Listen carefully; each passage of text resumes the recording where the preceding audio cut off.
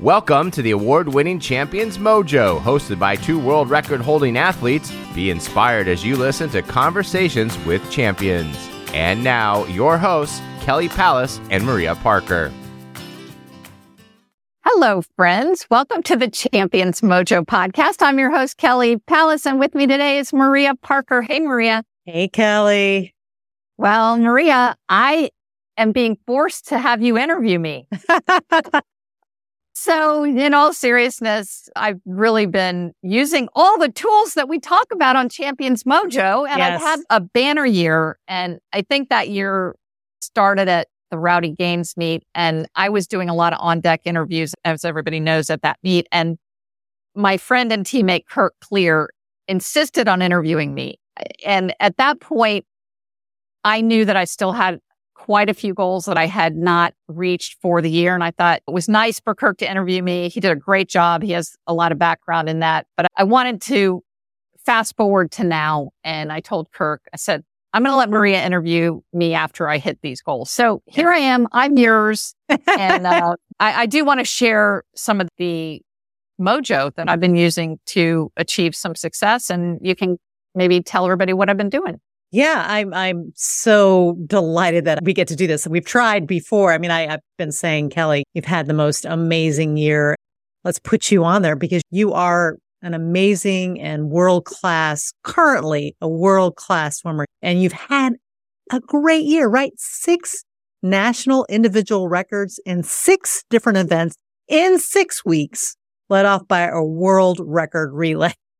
I can list the records here, or do you want to say what you did? Probably for the sake of quickness and all these abbreviations, it might be nice. So on October 1st, I swam short course yards. I did the 3,000 national record in the 3,000. That's the long distance records. That one is not at a meet and it's a little more relaxed, but that was October 1st. And I think that kind of set up a good 1650 for me. And I'll talk about that when we go into some details on how this all came about. Then just a week later, I swam the 500 free short course yards national record on October 8th. And that was at a USA meet in Virginia at Swim RVA. Then at the Rowdy Gaines meet in Florida, I set the 800 and the 1500 short course meters national records. That was October 13th and 14th. That meet also was led off. Actually, I swam the 800 first, but the 4x200 free relay, our team did set the world record in a relay, but that's not one of the 6 individual records. And then back to Swim RVA, I swam the 1650 in a USA meet, and I set the national record on November 5th. And then a week later on November 10th, I swam the 1,000 in a USA meet. That's at the Hampton Aquaplex, and I set the national record there. And what was funny is being in the middle of my age group. Yeah, that's what I was going to say. This isn't normally a time when you would set a bunch of records. Usually in the past, I've been following your career for years and years. And usually you wait till you're just get to the very bottom of your age group and you turn 55, you turn 50, you turn 55, you turn 60. You just collect all those records and then you sort of quiet down. But that didn't happen this time, did it? I think maybe COVID and maybe being out of the water for several years going into the 60 age group, I needed to get in a little bit better shape. But I was close to the 1650 record and the 1,000 record when I turned 60. And I almost got them. I think I was 3 seconds off in the mile. That's maybe nothing. 7 seconds off in the 1,000. But in this year, I broke the 800, the 1500, the 1,000, and the 1650 record by a substantial amount. It wasn't just, I nicked it by a couple of tenths. It was a lot of seconds. I think up to 15 in the miles and 10 seconds in the 800s. And so it was a huge breakout year. Just huge. It was a huge breakout year. There wasn't, and in some ways, it wasn't an easy year for you personally. I mean, I know what's been going on. So tell me, how did you do it? I think addressing that, I think sometimes the pool can be such a refuge. I think what's been going on for our family is my 93-year-old dad, your 93-year-old father-in-law has been really struggling. And we've had to spend a lot of time in Virginia, even though we live in Florida. We've had to spend a lot of time with him, helping him. He's had a couple of falls. He's had some problems. And being his only daughter, I tend to be there more than my other siblings. And so I feel like my one refuge for keeping my mental health was to swim a lot. And so, and I mean, I just want to interrupt there for a second, because a lot of us who have a sport, and when life gets in the way, especially if we have to travel, we have to take a break from it. And swimming is it's one of those sports where you have to look for water. You can't just go out and put your running shoes on and run. So what impresses me is that even though you have been all over the place traveling, and especially up in Richmond, you still have made swimming a priority for your physical and mental health. and I think it was more that than actually, I'm going to go after all these records. Right. It was just, I'm going to go after some mental health, because when you're with a lot of the issues that my dad has had, they're not fun to be around. And so it was just like, I'm going to go get in my beautiful paradise of the pool. And so I ended up just finding, and I think, yes, you do have to go find water, but there are a lot of programs that you can swim with. And so I would say the number one reason why I really dropped my time is because I just upped my intensity of my swimming. I didn't swim that many more days a week, but I ended up swimming with groups that taxed me more. I swam with the swim RVA group when I was in Richmond with my dad. And then when I was back home, I would really miss that really taxing workout. And I swam with the USA team, which is coached by Olympian Mitzi Kremer. And that just took me to another level. Certainly, I love my Swim Melbourne Masters group. They are a wonderful group for me, but just as yet, there's not that distance lane that I need when I'm going after the 1650. As an athlete, I think some of the people have asked me, what's the secret? You have to find what you need. And it's not saying if Swim Melbourne doesn't have the lane that I need right now, then I got to go find that lane. And there'll be plenty of times when they are going to provide what I need. But I found Swim RVA Masters and then swimming with USA teams and taking that intensity up to deal with that pain that you have to deal with in the longer stuff really made a difference. And so I would put out there that the takeaway from that is maybe the group that you're swimming with is fun. They're your buddies, but you just need something, even going a couple days a week to finding another group or something that gives you a little bit more. Right. I mean, I think just helicoptering up, swimming with the Melbourne Masters brought so much joy to you, and the swimming brought back the joy for swimming for you. So that was a great step, just to be swimming with joy and pleasure, not just by yourself every 5 years prepping for the next age group. And then from that stepping stone, or that base of all your friends and all the happiness that you found there, you're able to challenge yourself more with these other groups. No, absolutely. Swim Melbourne, they're my people, they're my family, they're the foundation that got me back into swimming. And then just saying, I'm always going to be there. It's just like you go out from home.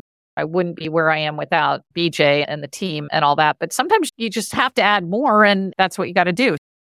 As we age, we sometimes have aches and pains and weird injuries. And I know you've struggled with your shoulder. How was that? That might have been the number one thing. Obviously, you can't up your intensity if you have bad shoulders. So I know that on our website, we have promoted this. We've talked about it on different shows, is keeping your shoulders healthy. And we have a resource tab on our Champions Mojo website. It's called Shoulder Health. And I have been hanging. So shoulder hanging can keep you out of shoulder surgery. I was diagnosed with a torn rotator cuff in one shoulder and an impingement in another shoulder. And these were confirmed by MRI. But this book by, I think it's Dr. John Krause, I'll have to look that up, but it's on the website, that you hang. And so 3 days a week, I hang 10 sets of 30 seconds on, 30 seconds off. And that puts my shoulders into the right alignment. It opens them up. I don't get impingements. The rotator cuff tear healed itself. And so my shoulders, knock on wood, are totally pain-free, and I can swim at a very high level because I continue to hang. That's great. Okay. So I know another thing, again, you're 62, and another thing is that you had a little bit of a change in your stroke. So talk about that. Yes. I think probably, again, in order of things that really made a difference in this year was I changed my stroke back to what feels good for me, what actually feels good. And I got into the mindset of watching a lot of videos like Olympians, and they're doing kind of a catch-up stroke. And so I started doing a catch-up stroke, and then I was not going anywhere. I was still okay fast, I was just not getting what I wanted to and not feeling as good as I had historically. And so I just happened to be watching some videos one night on YouTube, and I ran across Paul Newsome's Swim Smooth videos on technique. And we've had Paul on the show. He's awesome. In fact, his episode number, we've got it right here, is episode 229. He had a video that said, ketchup stroke is bad. Do not do ketchup stroke. And I'm like, wait, I'm doing ketchup stroke. So I watched what I should be doing. And the very next day I implemented that and I dropped 30 seconds in my 1500 feet. That's a quick and I improvement. felt, and you loved it. You were happy.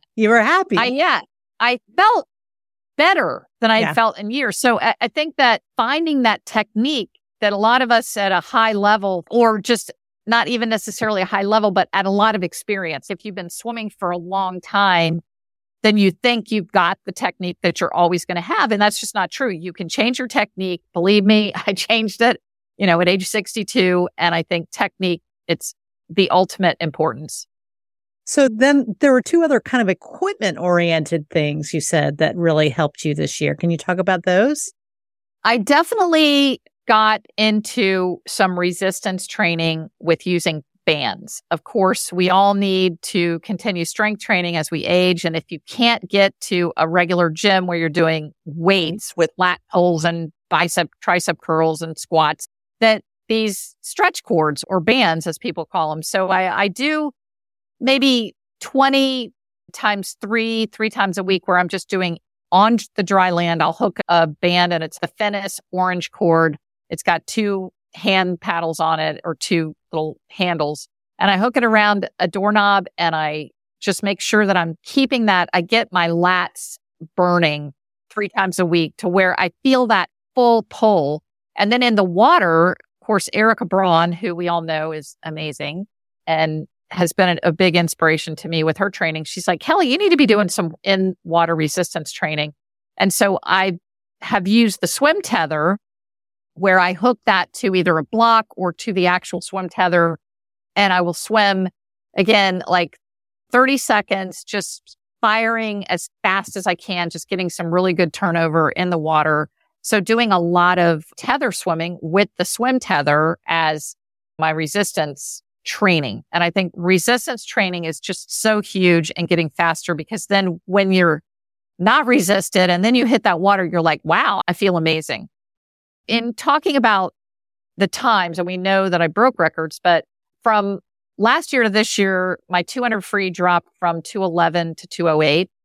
My 500 free dropped from 548 to 538.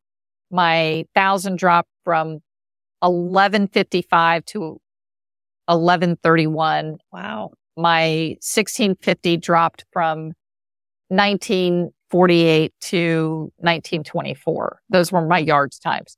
So I really think that resistance training has helped me a lot. And then I know that people underestimate their tech suits, because I set every single one of these records in a Finnis Hydrox tech suit. And so remember, I'm swimming 500 and up. So 500,000, 1650, 800, 1500, 3000. And if you swim anything, maybe over 100, even a 200, and your shoulders get tight, then you just start to feel worse in the water. You start to feel slower. And then your mental game starts to unravel, because you are feeling these things digging into your shoulders. And so the Finnis Hydrox tech suit gives you this unbelievable comfort, and yet it has incredible compression. As a 62-year-old lady, I don't have rock hard flat abs. I have a nice little pot belly that is sucked in completely by my Finnis tech suit. And it's like a very comfortable girdle, which is great because you want that hydrodynamics. You want to be completely flat in your stomach. And, I'm also a rather big breasted woman, and it sucks in that, but comfortably. It's the strangest thing. This fabric is very comfortable. And most importantly, on your shoulders, I never felt that dig from every other suit that I've worn. So I think that this Finis Hydrox Tech suit has made a huge difference in me breaking all these records. And I couldn't be more thrilled with that part of the technology and the equipment. That's great. That's terrific. It's nice to have just a thing that makes you better that doesn't involve pain or something. Did you know pool chemicals will strip your skin and hair of its natural oils, which will lead to dryness, itchiness, premature aging, and diminish your overall quality of health? Try TriSwim, the U.S. Master Swimming #1 rated personal care line for combating chlorine and other water chemicals. Designed by swimmers and triathletes who love swimming but were tired of compromising their health, the TriSwim formula was engineered with natural ingredients like botanicals, vitamins, and aloe to restore your hair and skin from chlorine damage. Save 23% off TriSwim today by using code MOJO23 and make the next step in upgrading your post-swim beauty routine. Okay, so then I know it seems like every other day I was talking to you, you were swimming in another meet. Was there something about swimming in a lot of meets that helped, do you think? Yes, I think that I did those 6 records in like 6 weeks, and I was pretty much in a meet every weekend. Again, another hack that I get from some of the elite swimmers. I know Erica Braun does a lot of meet. There is nothing that prepares you for racing like racing. Right. It's just, you learn that streamline dive. You learn more about your race pace. I think I swam the 500 10 times before I broke the record. It's just learning how to deal with that part of a race that you may not feel comfortable with. And another person who just said this, who's just swimming out of her mind, is the elite. She swims for Hong Kong. She's been on the show, Siobhan Haughey. Yeah. She just beat Katie Ledecky in the 200 free at the last US Open meet. And she is just swimming incredibly. And she said they asked her, what do you think the secret is? She said, I'm racing a lot. And so I think if you want to get better, racing a lot is definitely a great way to do it. When you just swim 1 meet a year, if you learn something about yourself, then you can't even implement it until next year when you race. Yeah. There aren't a lot of Masters meets. There are a lot, but there are a lot of USA meets. And so I highly recommend USA meets because 1, there are a lot of them. 2, there is just nothing like being supported by a bunch of kids. I can't tell you the number, like all these records that I set other than at the Rowdy Gaines meet, there were kids standing on the side cheering for me just because I'm like their grandmother's age. And they want to support me. And the coaches were cheering for me. And the parents would come up and say what an inspiration that I was. And also, as a distance swimmer, you get to swim against your same gender. So, I've written a editorial that was published in Swimming World magazine that I don't think that we should mix genders, especially at nationals. Because if you're a faster distance swimmer as a female, you might be in between 2 big males where you're just getting bounced around in a bunch of water. And so I've been swimming with women, with 16-year-old women and 17-year-old women with the same body size that I have. And it's been really nice. Yeah, fewer tidal waves. That's great. Now, I know there's something to do with the temperature of the pools that you've been swimming in. Yes. So as a Florida girl for the last 20 years, every record that I set in the past few months here has been in a northern pool. Swim RVA, the Hampton Aquaplex. These have been cold pools, and that just makes a huge difference. Warm pools are just not good for fast swimming. And unfortunately, a lot of times in Florida, we just have warm pools. Yeah. So cold pools are good. Okay. And I know a huge step forward came after we talked to Dr. Colleen Hacker. So you want to talk about that? Yes. So Dr. Hacker, sports psychologist for Team USA, Olympic teams. And we each got to ask her a question. And one of my questions was, I had started backing off from the pain in my 1650 and my longer events. And I started to even get afraid of the pain. I asked her about it. She's like, wait, no, Kelly, this is what separates you. And then I thought, that's right. That's the pride of being in the D lane, of swimming the extra sets, of being able to push myself. And I just kind of let it sneak up on me, this bad attitude of, oh no, I don't want to hurt. And so when that pain used to come in the last couple of years, I would just be like, oh, I'm just going to back off, which certainly takes the pain away. Or now my mindset, when that pain comes, I'm like, I've trained for this. This is my superpower. This is where I get better. And everybody's in pain, but I'm just going to push through it. And that really helped me. That's great. Yes. It's surprising to think of you backing off. But yeah, we've been saying pain is your superpower. So I love that. It just shows you can slide into bad habits. Right. That it just takes one bad race where you're like, okay, I didn't want that pain. And then you just slide it into bad habits and then they can become bigger. Yeah, that's true. They can grow. Okay, second to last thing, you've got some help this year.